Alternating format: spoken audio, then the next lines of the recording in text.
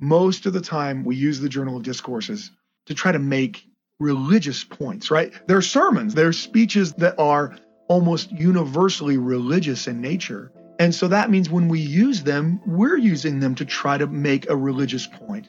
The problem is when you're making religious points, when you're making theological points, words matter a lot.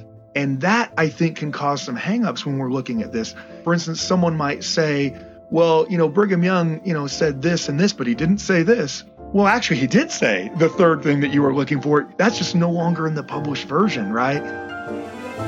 Welcome to LDS Perspectives Podcast, where we explore aspects of LDS doctrine, history, and culture. Digging deeper and having a whole lot of fun. Learning about things that affect our lives and our faith. We are everyday Mormons sharing extraordinary conversations. Recording church history does not happen on its own. It demands a process, a technique, and real and diligent labor. Today we have historian Gerrit Dirkmaat to discuss with us the famous, and at times infamous, Journal of Discourses, a widely cited compilation of speeches by early church leaders. What did the prophets say? How did they say it?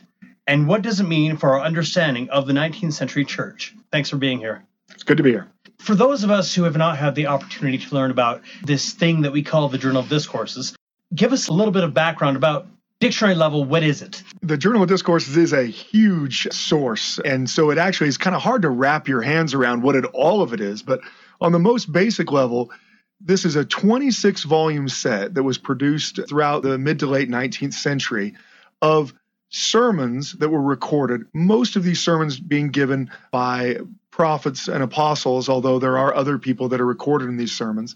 These sermons were recorded at the time, and they were eventually published in these volumes that were produced roughly every year, beginning in 1854 and on up into the late 1870s. And so there are thousands of words, hundreds of speeches. Primarily, they're given in a religious setting, so it's a talk that Brigham Young gives at the Tabernacle. And it may not be General Conference. He might just be a July 4th celebration and he's given a talk, or they're up Cottonwood Canyon and they give a talk and they record it or something like that. The Journal of Discourses is this compilation, this collection of these hundreds and hundreds and hundreds of sermons that speak to various different religious topics. And really what they are is they're just the printed form of these extemporaneous speeches that were given by various church leaders in the 19th century. Now, these kinds of compilations don't just pop up on their own, right? Somebody needs to sit down and decide, okay, I'm going to put together these speeches. Who made that decision? That's a good question. I think that for our understanding of the creation of the Journal of Discourses, there is still a lot of questions that go kind of unanswered, in the sense of we don't know exactly why George Watt, who is the primary compiler of at least the initial phases of the Journal of Discourses, it's hard to understand exactly why he includes some sermons and not others.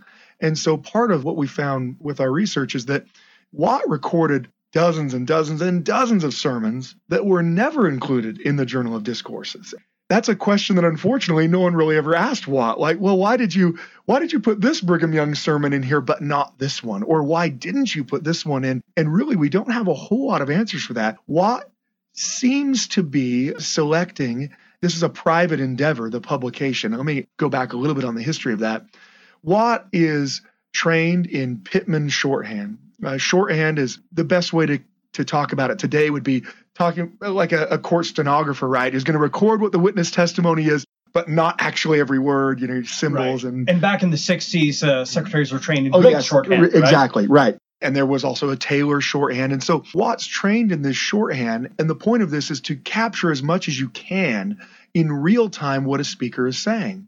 The problem, of course, is that once you're done capturing it in the shorthand, you have to then turn it into readable text. And we'll talk about that in a minute. But Watt was already occasionally employed to record sermons. He was initially employed by Willard Richards and the Deseret News to go to certain sermons, record them in shorthand, and then provide them to the paper. Richards would publish them in the paper. And Watt and Richards often had conflicts with one another. And I think Watt always felt that he wasn't getting paid enough for what he was doing.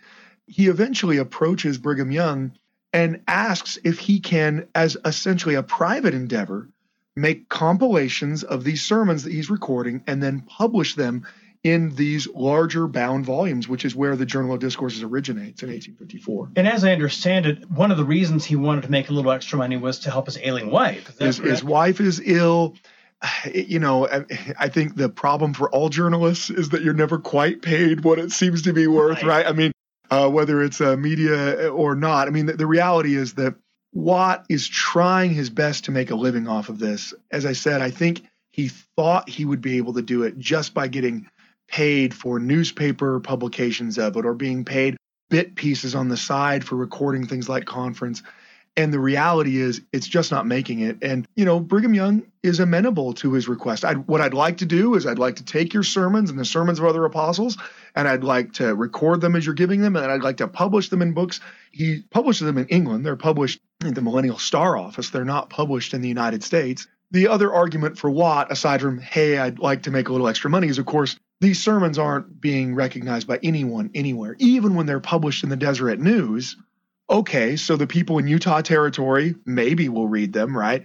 But the argument Watt could make is if I publish them in England, they can have this wider, reach. Saints in England, saints in Europe, saints on the East Coast, they're actually going to have better access to them on the East Coast if they're coming from England than if they're coming from Deseret, right? So I think that's the other thing that's at play here, that Brigham Young sees that this allows some of the messages of the apostles in the church to be spread. And, of course, it helps Watt make some money on the side, or at least that's the intention. I don't know how much he actually makes. Right. And, it's interesting. From what I understand, it didn't do all that well, at least in England. I mean, I was looking at one early report. One of the people in the publishing office said, I would think it better to sell them to the saints, those to dispose to buy our works at the price of waste paper, or even give them away, than to have them lie year after year, rotting on shelves or in boxes, doing no good to anybody. Yeah, I would think that it's a relatively disappointing venture as a money-making venture for Watt, and especially for the Millennial Star Office. And I mean, not that they don't sell any, I just think that Mormon history has a tendency, there's a history in Mormonism, we would say, a tendency of overproduction when it comes to books.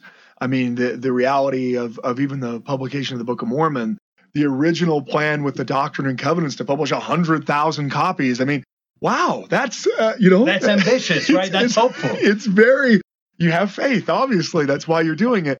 I think that's similar too. I mean, in some ways you can understand the overproduction because they only have the ability to publish it once, really. Like the costs are so prohibitive of doing a reprint that you're going to go big or go home kind of thing. But I would say that that's probably a fairly good representation, that certainly people buy it and certainly people use it. But like many things that are produced, its real value to members of the church is something that grows later. Even the Pearl of Great Price is a good example of this, right? You have the Pearl of Great Price being published in the early 1850s and 1851, but it's not canonized and considered essential and being published everywhere until well into the 1880s. You have this kind of decades-long period. Now, that is a little different because it eventually gets canonized and the Journal of Discourses aren't.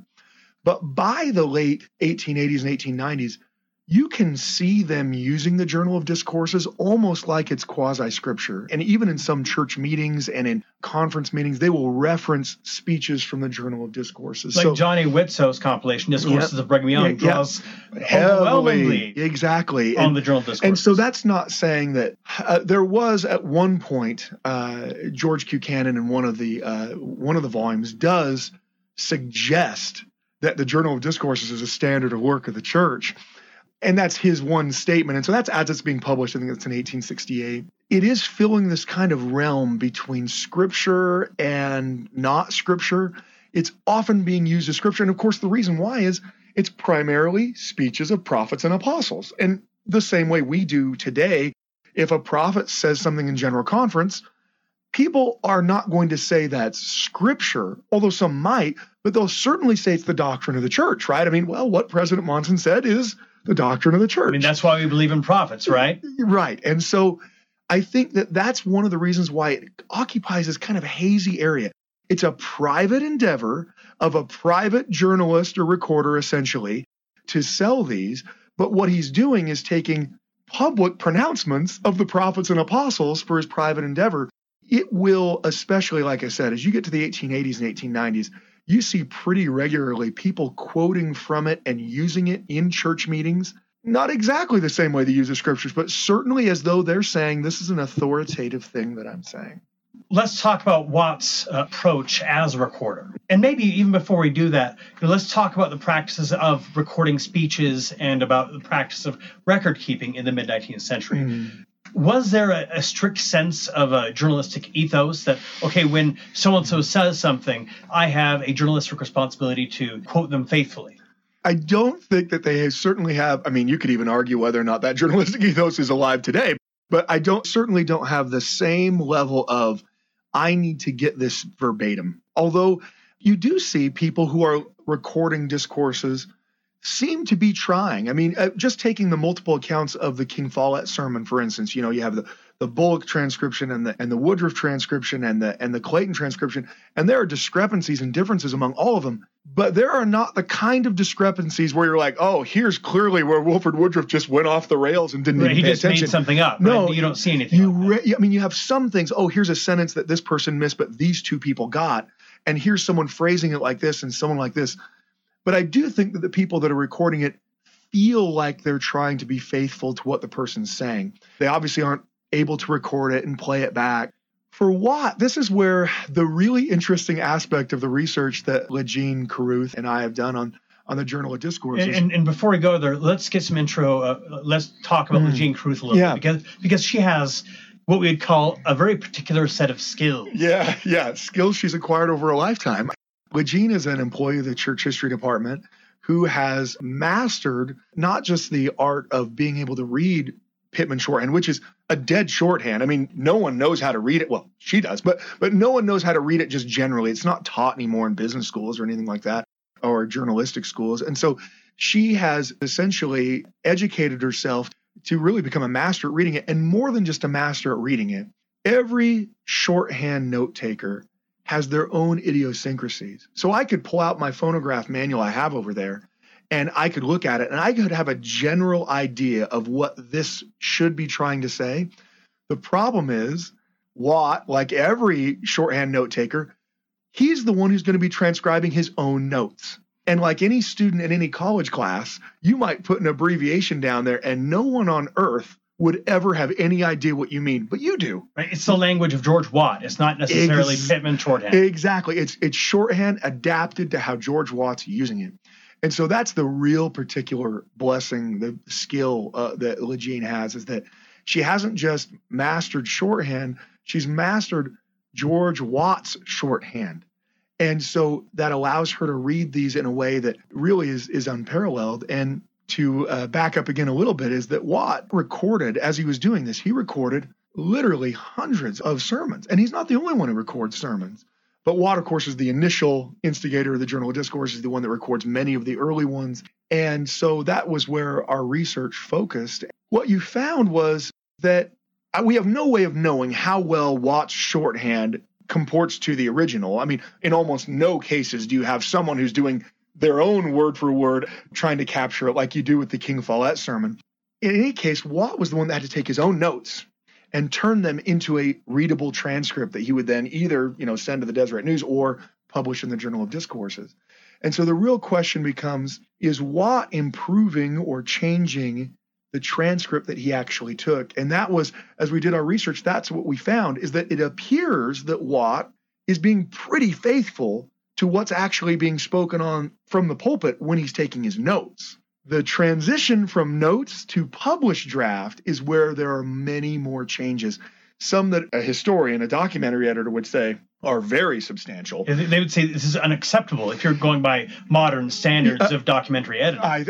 By documentary editing standards, I mean, working with the Joseph Smith papers, it was a big deal to us if we had 4 versions of a revelation and one of them had 2 words that were different. That was a big deal. Like, now, why are these 2 words that are different? In the Watt shorthand transcriptions, as opposed to what was then published in the Journal of Discourses, there are sometimes hundreds of differences, sometimes thousands of differences. I mean, if you're just talking words, there are some sermons that there are 1,000 words left out. There are some sermons where there's 400 words included. I don't mean just like articles like the and. I mean entire portions of the sermon that were spoken to the congregation that clearly he recorded, but when that same sermon was published, were not included. Then the question becomes, who's making those editorial decisions, right? I think the initial reaction as we started doing this research, as we started comparing the notes that were taken at the time that he spoke, the shorthand transcription, and we compared it to what was eventually published in the Journal of Discourses. As we found discrepancies, the initial reaction that most people wanted to have was, well, that's par for the course. I mean, he probably made a transcription. He handed it to Brigham Young. Brigham Young went through it and said, oh, you know what? I don't want to say that. I mean, they even do that in General Conference now. Where there was an official protocol here. Yeah, that there's this review process that's going on. The problem is we have very little evidence of that. And so, in fact, we almost have some evidence to the contrary, where it almost appears at times that Brigham Young doesn't have a huge handle on what's actually going in there. Now, there are some places where he talks about reviewing sermons that are going to go in the Journal of Discourses. Right. At one point he says that, any scripture or any sermon that I have given, if I have reviewed it, it can be counted as scripture. And yet he, at the same time, there are multiple instances in which things are published that ostensibly he was reviewing, but that he clearly wasn't. Yeah, how can you tell that? Well, so for instance, there are some things, a great example is from the historian's office when they're publishing the history of the church, right? They're publishing in serialized format the history of Joseph Smith in the Deseret News. He's supposed to be reviewing all of that. Well, in one instance, after something's already published in the Deseret News, he comes down to the office and he's not happy.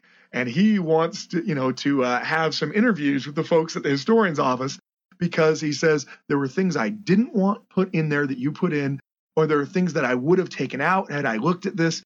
You have the same thing when it comes to some of Orson Pratt's speeches, where there are speeches that are being prepared for publication. They're already typeset. In fact, in one case, half of it's already published in an issue of the Deseret News before Brigham Young comes and says, so it's pretty far down the pipeline by the time Brigham Young comes. It's already typed. In fact, in one instance, it's half of his sermon actually already gets published in the Deseret News. And they put a mea culpa in the bottom because they've already struck off all of the sheets. And they say, oh, this went to press a little earlier than we wanted. But the reality was Brigham Young had said, I don't want that published. I'm not okay with the doctrine he's presenting there. Our idea would be, well, of course, Brigham Young's going to vet every single thing that goes through. We don't have evidence in his journal or his works or the historian's office or from Watt or from Richards of him doing that on a consistent basis. We have a couple times where he says, I'm reviewing this and that's very early on. We certainly know he's aware of the Journal of Discourses. In fact, in 1857, so the Journal of Discourses begun in 1854, when they're putting books into the cornerstone of the Salt Lake Temple, two of the books they put into the cornerstone of the Salt Lake Temple is Volume 1 and 2 of the Journal of Discourses. So it's certainly meaningful to them. That's what they're putting in there. This is what we want to say matters. And they're putting a prayer over to protect these historical items for. Watt is producing something that Brigham Young is certainly aware. Clearly, I think Brigham Young is aware that there's editing being done, but that's still not the same thing as saying that after the fact, editing that's being done by Watt is the same thing as Brigham Young signing off on everything. Now you think, well, maybe Brigham Young would get mad if it was something. I don't know. Where we end up with, I think, historically, is that the Journal of Discourses are a kind of source that are used a certain way most of the time. Most of the time, we use the Journal of Discourses to try to make religious points, right? They're sermons. They're speeches that are almost universally religious in nature. And so that means when we use them, we're using them to try to make a religious point. The problem is when you're making religious points, when you're making theological points, words matter a lot. And that, I think, can cause some hangups when we're looking at this. For instance, someone might say, well, Brigham Young, said this and this, but he didn't say this. Well, actually, he did say the third thing that you were looking for. That's just no longer in the published version, right? It has to give us a little bit of pause. I've got an example here from the article that Legina and I wrote on this topic. And in it, what's going on here is this is an example of what was published as opposed to what was written. So here's what was published, okay? In the published Journal of Discourses, this is what you would read today if you pulled it up. It's a sermon on the word of wisdom, and he's giving it in Tooele. So it's a good thing they published it, or no one would even know what happened, right? Because it was in Tooele in 1867. But nothing against Tooele. No, I love it. It's just I can't imagine there were more than like 30 people living there in 1867. But At least they recorded it, right? It's a sermon on the word of wisdom. And Brigham Young says this, according to the Journal of Discourses. Many try to excuse themselves because tea and coffee are not mentioned, arguing that it refers to hot drinks only. What did we drink hot when the word of wisdom was given? Tea and coffee. It definitely refers to that which we drank with our food. I said to the saints at our last general conference, the Spirit whispers to me to call upon the Latter-day Saints to observe the word of wisdom, to let tea, coffee, and tobacco alone, and to abstain from drinking spirituous drinks. Someone will read that and say, that just sounds just like Brigham Young. He's direct, he's to the point, he's saying, there are people trying to excuse themselves, and they shouldn't, and here's point by point by point. It's very logical, and it's very concise. What was actually recorded as the sermon was given in real time was this. Now, it's very similar in meaning and in content, but not in the way it's presented. So this is how it was actually recorded. Some of the sisters and some of the brethren will say that tea and coffee is not mentioned in the word of wisdom, but hot drinks, as if this doesn't refer directly, perfectly, absolutely, definitely, and truly to that which we did drink hot. What does it allude to? What did we drink hot? Tea and coffee. When we made milk porridge, it was food. We couldn't wash it down red hot the way we drank down tea. It alludes to tea and coffee or whatever we drank. I said to the Latter-day Saints at the annual conference of 6 April that the Spirit whispers to me for this people to observe the word of wisdom. Let the tea and coffee and tobacco alone. Whether they smoke, take snuff, and chew, let it alone. Those who are in the habit of drinking liquor, cease to drink liquor. Now, so there's a lot of similarities there. There's actually some vast differences, especially in the particularities. For instance, in the original, there's no outlining of what he means by leaving tobacco alone, right? And so, in the published version. In the original, he's very clear. I mean tobacco you smoke. I mean tobacco you chew. I mean tobacco you sniff. I mean tobacco. The different varieties of tobacco, right? Yeah. He said, I'm not going to leave you any kinds of loopholes. And his hyperbole in as if it doesn't refer directly, perfectly, absolutely, definitely, that is a rhetorical model he's using to really impress the point. People who are saying hot drinks doesn't mean tea and coffee, as far as he's concerned, are completely off the rails. And he's using this alliteration almost to try to demonstrate that. That's one of the things that's lost from many of these published sermons, is Brigham Young didn't just stand up and thunder down, these are the words from God. He employed rhetorical tools that speakers used, and in doing so provided a much more broader view of the way he's trying to connect with people.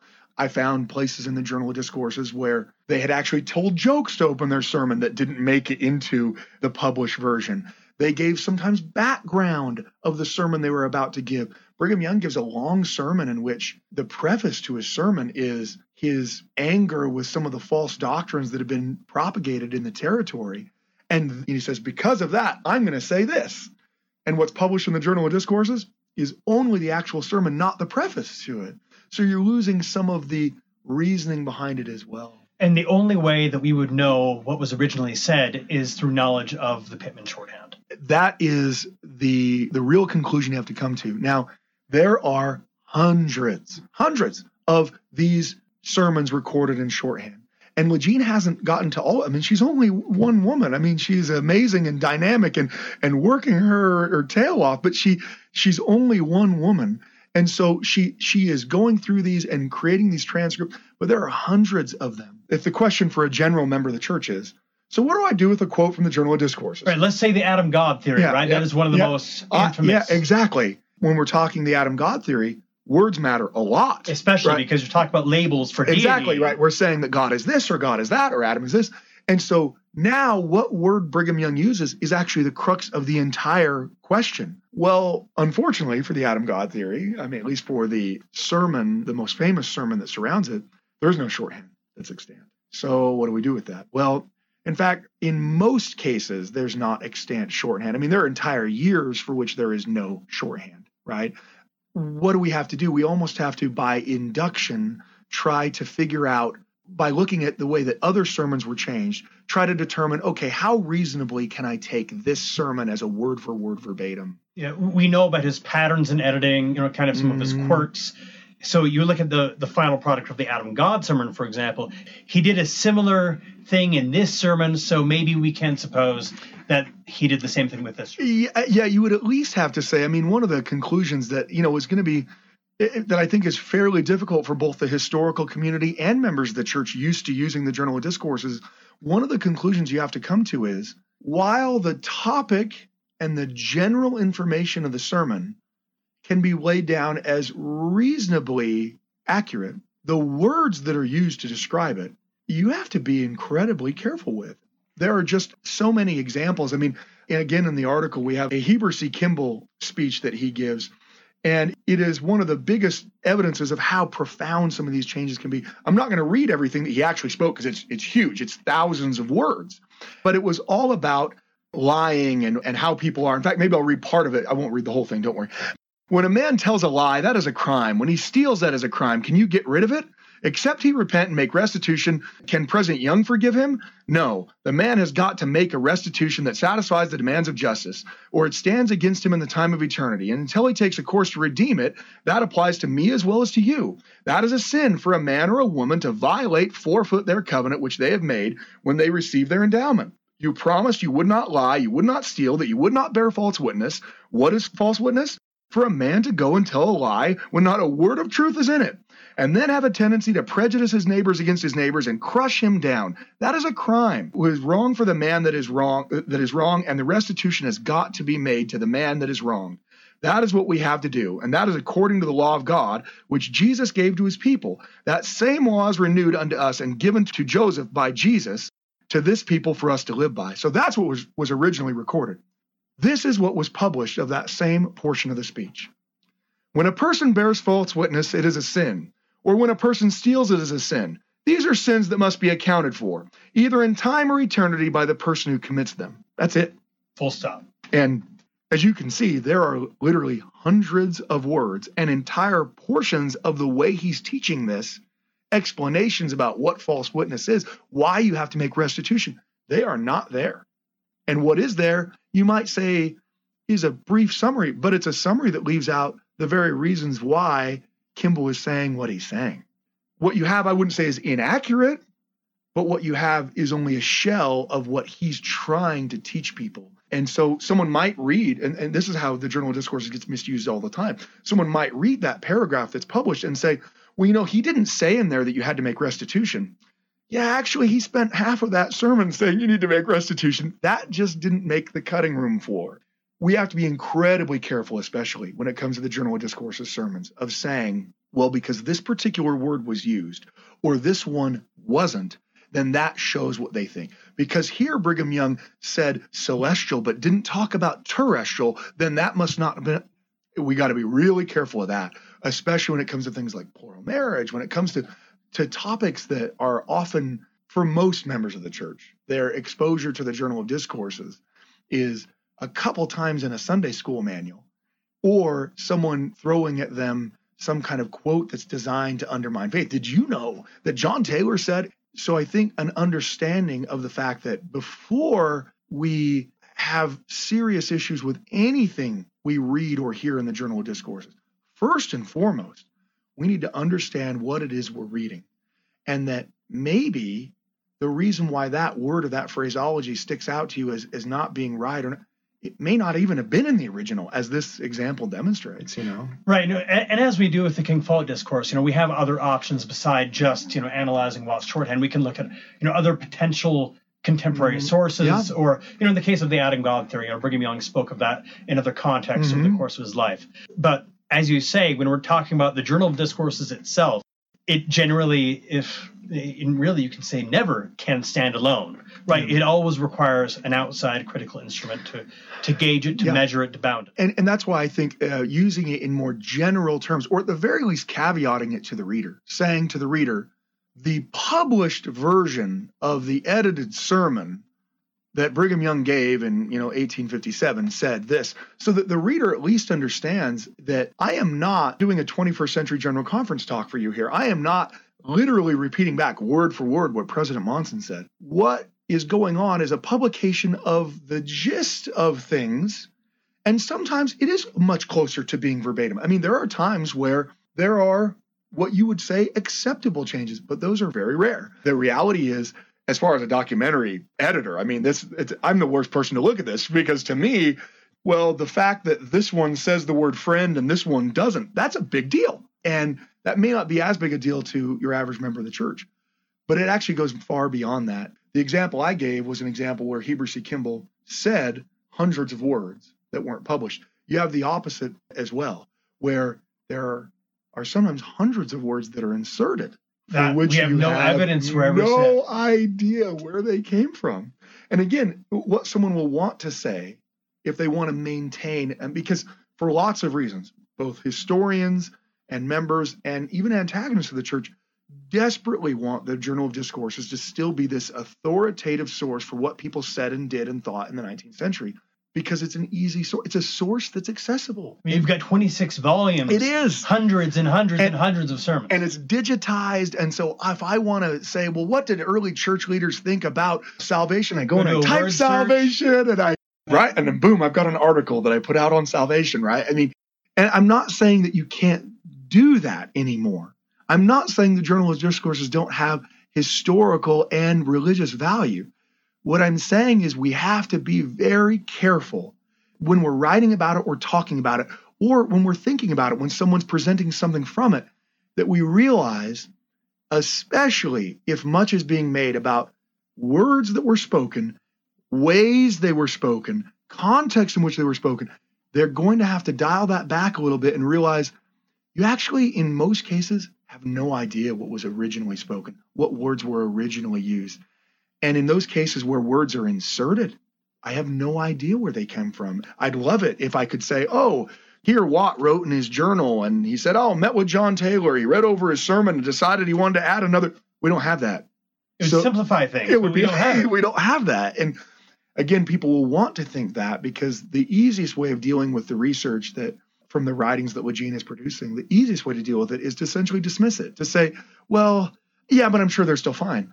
It becomes a little bit more untenable the more you look at the various differences. And it's true that Legene and I haven't gone through every single sermon, but we've certainly gone through enough of them to say it would be not only highly unlikely at this point, it would be almost impossible to find one that was literally verbatim, where it was only just a couple words changed here and there. The kind of grammar, fixing, there are far too many changes for that kind of expectation. The research that you've done is a sword that cuts all ways, right? It undercuts, the claims of antagonists who really want to use this as a bat to beat up the church. Mm. It undercuts Latter-day Saints who want to see this as, reliable record of the voices of the prophets. Mm. And it undercuts pretty much all voices in regards to this field of research. Is that a fair? I would say that's depending on how someone's using it. And the intent, of course, isn't to undercut anyone really, but it is true that for a long time, the Journal of Discourses has been essentially casually used.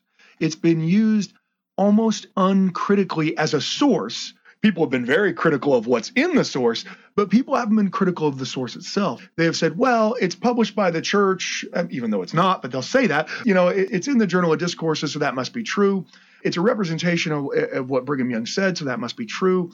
And you're right, antagonists, when there are things that deal with, difficult issues like violence or plural marriage or the Adam God theory or doctrines, that there are antagonists of the church who certainly want to grab a hold of just those things, which is already a kind of proof texting anyway. I mean, to say, well, did you know in volume 21 of unless we're going to read all of the volumes, we're really taking this out of context as a source to begin with. But second of all, if you're going to get hung up on a certain source, if you're going to say, no, Brigham Young said that all women had to practice plural marriage or something like that, well, you actually need to be a little bit careful, because I don't actually know. And that does cut the other way. It's possible that there are teachings in the Journal of Discourses that members have found very comforting their whole life. Edifying or moving. Yeah, that, you know what? No, it says in the Journal of Discourses that we will all have a celestial inheritance or something like that.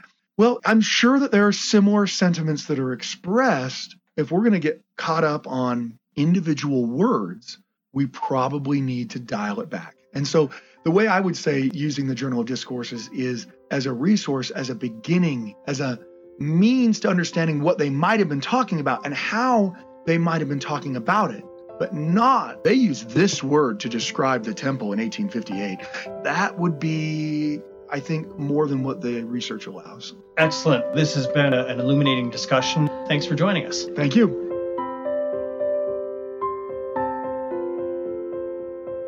Hello, this is Laura Harris Hills with LDS Perspectives podcast.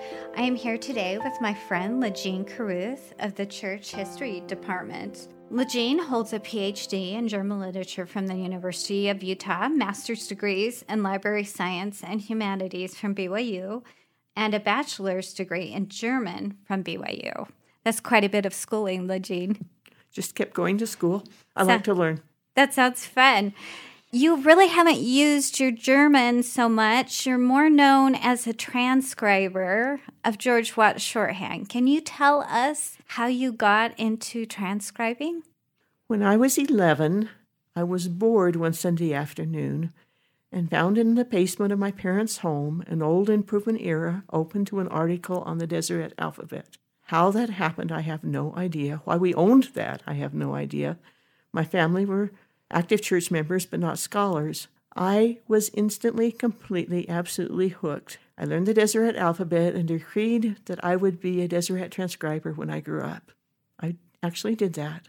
When I was 22, I was finishing my first master's degree at BYU and preparing to start my second. I was on my own financially and desperately in need of work. A fellow student told me that the manuscripts librarian at BYU had some items in Deseret alphabet he might hire me to transcribe. I went down and talked to Dennis Rowley, who told me that he didn't have much in Deseret, but he had a lot of Pitman shorthand, and if I would learn to read Pitman shorthand, he'd give me a job. Student wage, part-time work, but work. I was 22. I said, okay, I'll learn Pitman shorthand. I went out to the stacks and got a 19th century book on Pitman, taught myself to read it in 20 hours of my own time, and began reading James Talmage's shorthand notes. I didn't think anything of it until many years later I've tried to teach others to read this old shorthand and realized, yes, I really did accomplish something.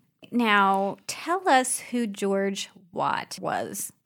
George Watt was the first British convert. He actually ran a foot race. At least 2 wanted to be baptized that day and wanted to be the first, so he had a foot race, and he won. He came to Nauvoo, taught Pitman shorthand. He recorded the Carthage trial, the trial of the murderers of Joseph and Hiram. Well, of Joseph. The trial was just for Joseph. They never had a trial for Hiram. Then he went on a mission from 1846 to 1851 back to England and Scotland. In late fall of 1851, he came to Salt Lake City, traveling with Orson Pratt's company, and began reporting sermons, legislative proceedings, court reports, and other matters in Pitman shorthand. How did your life intersect with George Watt's Pitman shorthand? It took me 30 years and thousands of hours working on other shorthand before I could figure out how to read George Watt's shorthand. I worked at BYU in the manuscripts department for almost 2 years. Then I became a full-time librarian. Fast forward many years, I did freelance work here and there. I again desperately needed work and contacted the Church History Library. Events happened and I was hired on. I worked on the John D. Lee trials. There's 1,400 pages of shorthand extant from John D. Lee's 2 trials for the Mountain Meadows Massacre. And through the thousands of hours, literally, of that, I found I could read George Watt's shorthand.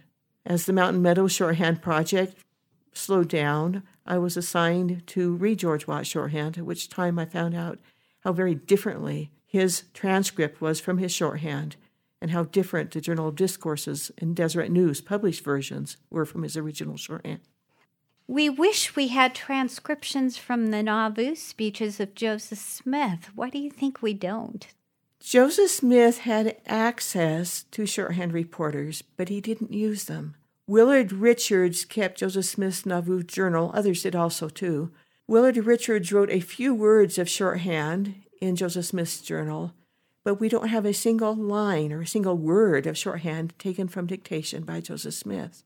Within a month of his death, Thomas Bullock started recording sermons in shorthand. Maybe at that point they realized what they'd lost.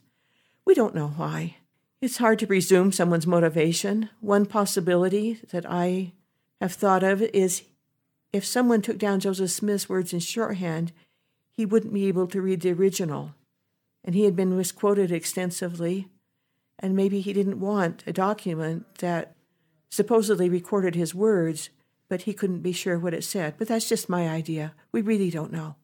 Tell us about these early sermons of Utah leaders that you've transcribed. The brethren believed that they were to speak as the Spirit directed. It was very common for someone to get up and say, I don't know what I will be talking about. I will say what the Spirit puts into my mind, or I will say what comes into my mind. They spoke extemporaneously. They were to prepare themselves by scripture study, by being close to the Spirit, but they were not to prepare notes. So their sermons are, by today's standards, often rambly, very disorganized. Brigham Young would speak on many, many different topics in the same sermon all the time, jumping around. They were much more willing to engage in speculative theology from the tabernacle pulpit or the Bowery pulpit than when we would hear today. The spontaneity is sometimes nice, sometimes it's very disorganized. They were more open, they were freer to say what they felt. It was a more open atmosphere then. Now, we've talked to Dr. Dirk Mott about the Journal of Discourses, and you mentioned when you were transcribing the Mountain Meadows Massacre trial transcriptions of John D. Lee, you found they were very inaccurate. The first time I met you, I don't know if you remember, we were on the Riverwalk in San Antonio. Yes, I do. It was during a break from a Mormon history conference, and you told me a little poem about George Watt, and I even had you write it down on a scratch piece of paper because I thought it was profound and pithy. Can you share that with our listeners? As George Watt transcribed his shorthand, he would rewrite what was said. George Watt was a brilliant, brilliant writer.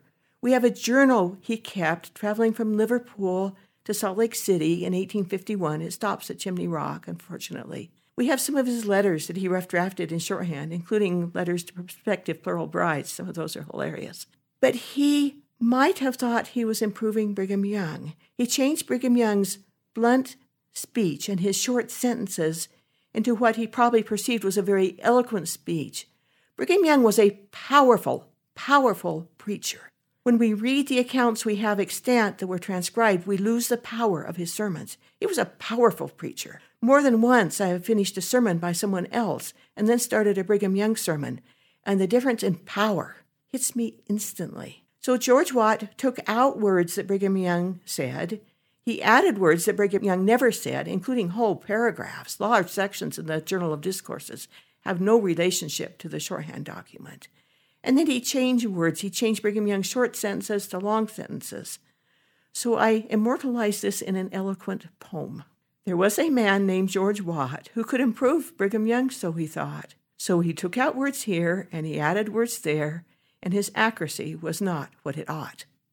If you were to take one or two examples of George Watt's revisions, what would you consider to be the most egregious? Brigham Young would say heart, and George Watt would change it to mind, time after time after time. This changes it from the realm of the spirit to the realm of the intellect. Brigham Young would frequently address the congregation with questions. George Watt would change those to statements, so much that we didn't even know that Brigham Young used questions like that in his sermons. This could change an understanding question to an accusing statement. For example, in 1853, Brigham Young was talking about how it was hard crossing the plains, and it was so hard that many people lost heart and almost lost their faith. And he turned to the congregation and says, "Do some of you who came over this year feel this way?" George Watt changed that to, "Some of you who came over this year feel this way." The first is an understanding. The second is an accusation. He would alter him in other ways. Brigham Young would talk about relative perfection in an encouraging way. And once he said, "If I am perfect in my sphere," and a few lines later, "If my children are perfect in their sphere," George Watt changed it to, "I am perfect in my sphere. My children are perfect in their sphere." Brigham Young knew he wasn't perfect. By the time it made it into the Journal of Discourses, it reads, "We are, or ought to be, perfect in our spheres." Absolutely, totally, completely different sentiment. Brigham Young had 8 days of formal education by his own admission. I read somewhere where he was talking about his father buying him 1 pair of shoes in his lifetime, and he could empathize with the poorest of the poor British converts immigrating to Utah. Often he's been compared to a lion. Some people called him a tyrant. You've said sometimes he goes on tirade. What kind of things have you learned about what motivated Brigham Young through his sermons? He obviously didn't have his private life transcribed, his private interactions, but his public life, a lot of that was recorded, what he said through his sermons. Brigham Young referred to himself as a lion. In describing a time in Nauvoo when Joseph came and asked him to go to a meeting and he didn't want to go, and Joseph wanted him to get up and speak and he didn't want to, he got up and spoke, and he said, "And the lion roared."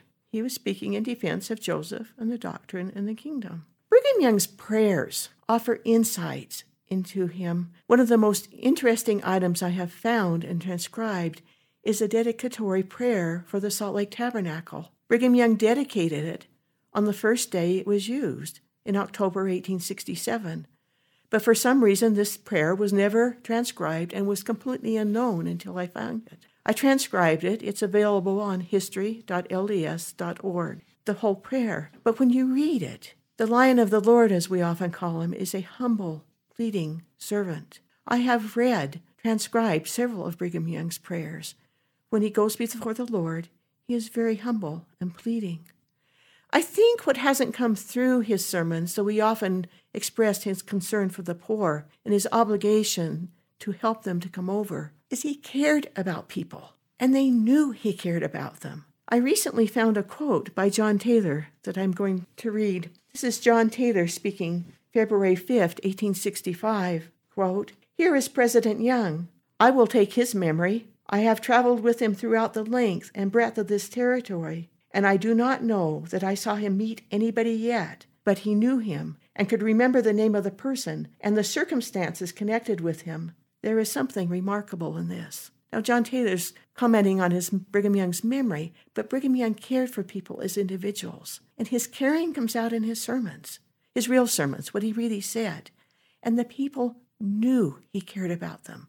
They felt this caring. They were very aware of his caring. In speaking in September 1866, Brigham Young said, quote, "I am a common man, like the rest of you. Were I the monarch of the whole earth, I should feel no different than when I had my paintbrush in my hand. If I see a woman with their load on their arms, a child, I would rather take that and carry it than to ride in a carriage." His caring comes out in the way he addressed them when we have his real sermons, and they felt it, and they knew it, and they trusted in his dedication to the Lord and in his leadership. He did have a temper. Many of us have tempers. And I do worry of his tirades, his anger. In 1868, he mentioned that he had a stroke. Connecting the dots in the sermon, it was about 1842. He suffered some permanent damage from this stroke. This was completely unknown. There's no other record in history of the stroke that Brigham Young had. His health wasn't good. He had toothaches. He had rheumatism.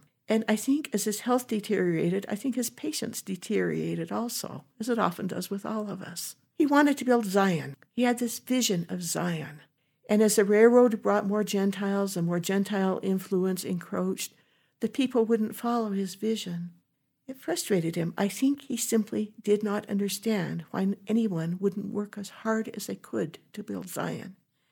And yet he was often very encouraging. He'd go out to the different towns and tell the people, "We have come to cheer you and comfort you and encourage you." He would often tell the saints that he didn't think the people in the city of Enoch made any more rapid progress than they were making. He said Enoch had 300 years to build Zion. If he had the group of immigrants coming from different religious backgrounds and traditions that he had, it would take Enoch 900 years to build Zion. We're going to switch topics just a little bit. He was not only the leader of the church, he was also the territorial governor for a period of time.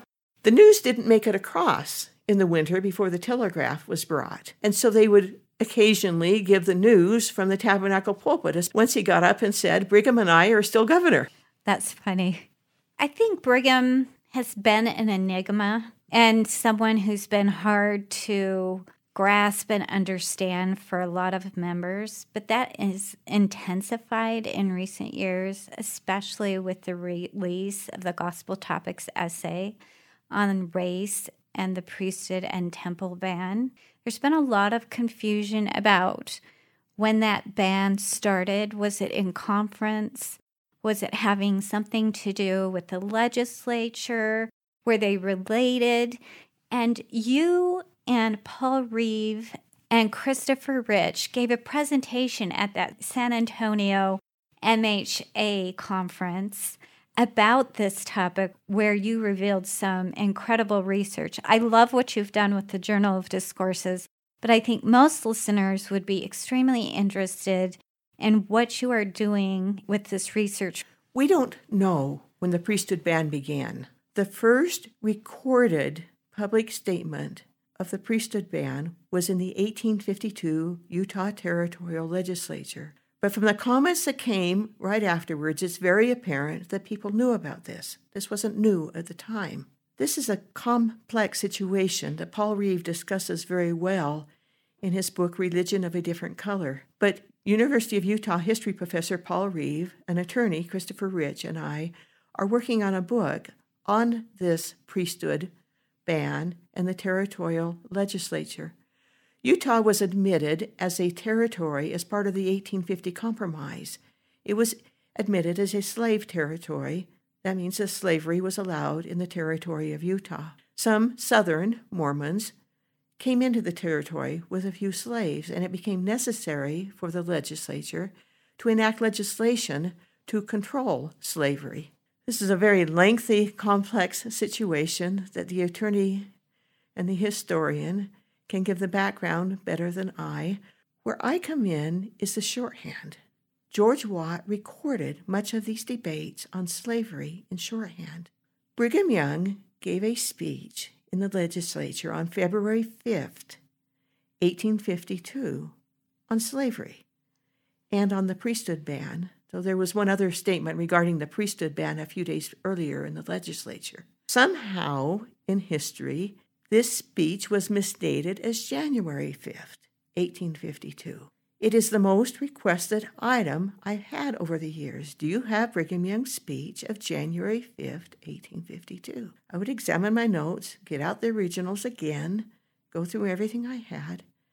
I had no notes for Brigham Young for January 5th, 1852. Then Paul Reeve asked me, do you have notes for February 5th, 1852?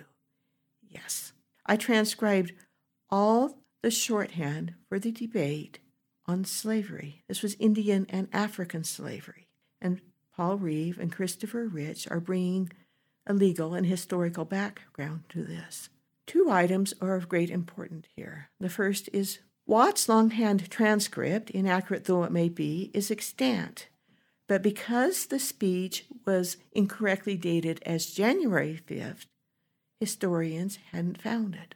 The shorthand was unknown and untranscribed, besides Watt's longhand transcript of Brigham Young's speech. Wilford Woodruff recorded Brigham Young's speech in his journal at the beginning of 1852. Notes only, partial notes. They are undated and, in my opinion, copied from elsewhere. Wilford Woodruff recorded Brigham Young as saying that any man with one drop of African blood could not hold the priesthood. This document was known. It was the cited document. It was used in ecclesiastical judgments. This document was the one known source for what Brigham Young had actually said. Unfortunately, Wilford Woodruff took the social construct of one drop that was used to legally determine who was African in the southern states.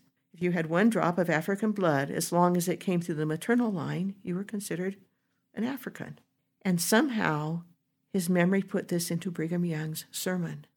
George D. Watt's notes of Brigham Young's speech do not contain the words one drop.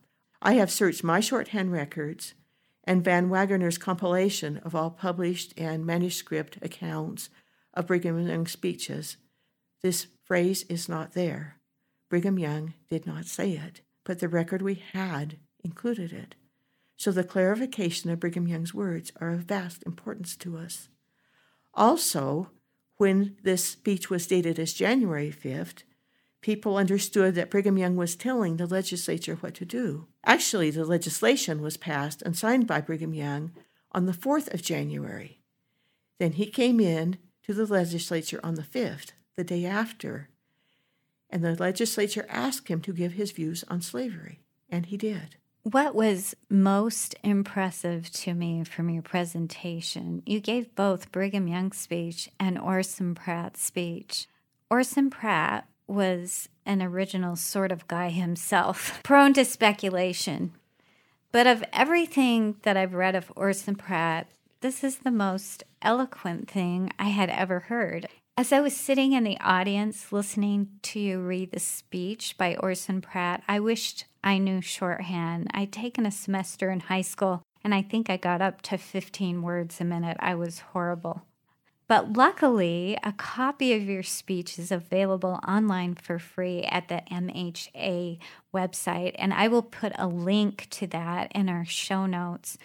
Could you share just some highlights from what Orson Pratt said? Orson Pratt gave a vehement anti-slavery speech. This speech is one of my favorite finds in all my shorthand transcription work.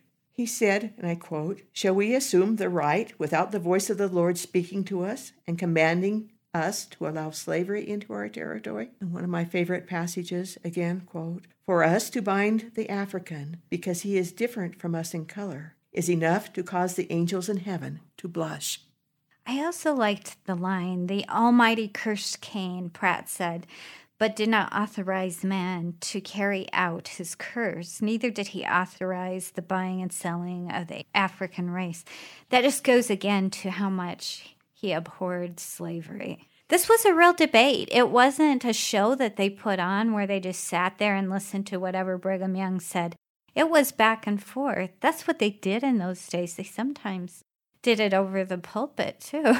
Again, Brigham Young's comments on slavery on February 5th, 1852, were given after the passage of this legislation. There was heated debate in the legislature about what should be and what should not be in the bill. The actual bill is a bill of gradual emancipation. Orson Pratt said, "If the Almighty curses a race or a people, but does not authorize someone to carry out the curse, and they carry out the curse, they will be under condemnation by the Almighty." And the Almighty did not authorize enslaving the African race. He was vehemently opposed to it. LaJean, you've told me that Brigham made repeated comments about the ban.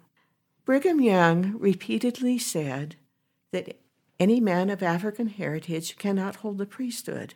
He said it would be changed, but he always said, "I cannot change it." He never explained why. He did not give a source for it. We don't know the source for it.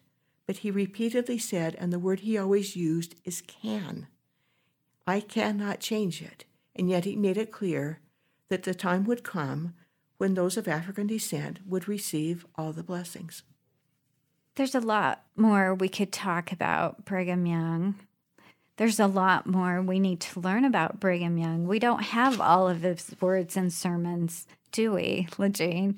I have George Watt's shorthand for 235 Brigham Young sermons that are not in the Journal of Discourses. I have shorthand from other writers of Brigham Young sermons. There is a tremendous amount said by Brigham Young that we do not have. In 5 sentences or less, sum up what you would like the listeners to take from your research that you have done on Brigham Young and shared with us today and in your other writings. 5 long sentences. Okay. Brigham Young was absolutely, totally loyal to Joseph Smith. When asked about Joseph Smith, did he make a mistake? Did he ever disagree with him? Brigham Young always said, "It was none of my business what he did. It was my business to obey him." Brigham Young was years ahead of himself, decades ahead of himself, on how he handled children. He would preach against whipping children, which was very, very common in that time. He related once how he went down to family prayer, and one of his children was in the chair where he was going to sit. The child expected a tussle, but he just quietly ignored the child and pulled up a different chair and sat down. He spoke with great respect of his wives. He said that only twice had he gotten into his wife's personal belongings without permission when he needed something and they were away. He showed respect for their personal property.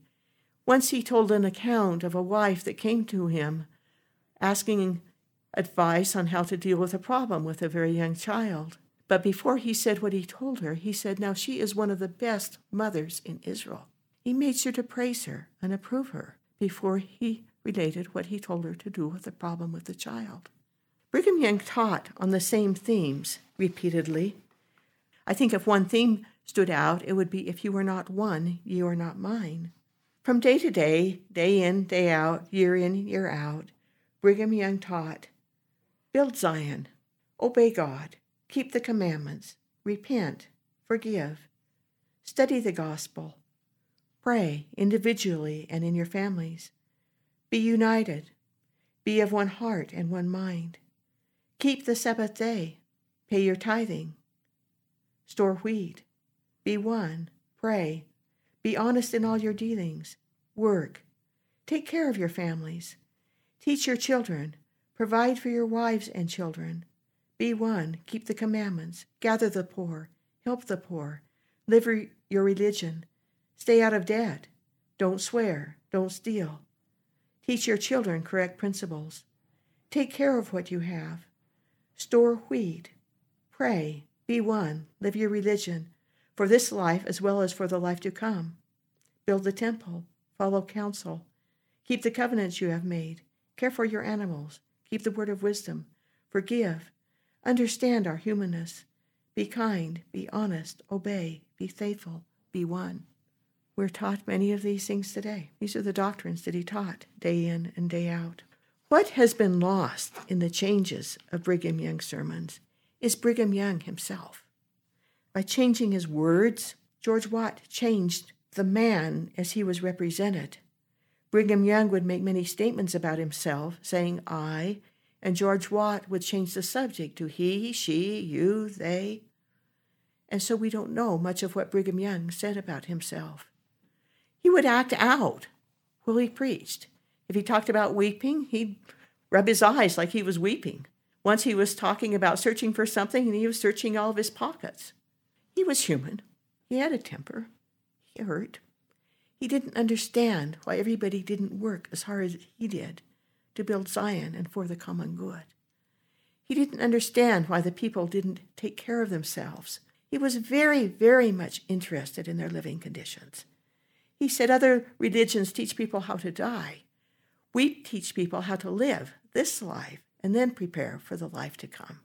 We don't know Brigham Young. The man Brigham Young has been lost to us. As more of my transcriptions of what he actually said are released, people will come to know Brigham Young as he was. Human, yes, but a very, very, very good, caring, loving human being, and totally dedicated to the Lord and to his service as a prophet of God and leader of the church. Thank you, LaJean. You've offered us a more nuanced view of Brigham Young than I think we can get from some of the published sources that we currently have. Looking forward to this book, hopefully within the next couple of years, and maybe we can visit with you again at that time. Thank you. Here's what's coming up on the next episode of the LDS Perspectives podcast. As far as, the individual that's depressed, what are some of the common roadblocks that they might find in getting help? Yeah, that's a great question, because I think most all of us run into those roadblocks. I can take care of it myself, or it'll go away. If only this would change and this would change. So things outside of our control. We tend to want to blame other things for how we're feeling versus what's going on inside of us. Those can be big roadblocks. I don't believe in therapy. That's a weakness. And so feeling like having depression is a weakness, it could be a huge roadblock for people, especially men. They tend to be a little more resistant in getting help. There's a social stigma then. Absolutely. And I think it's getting a little bit better, but it's still there.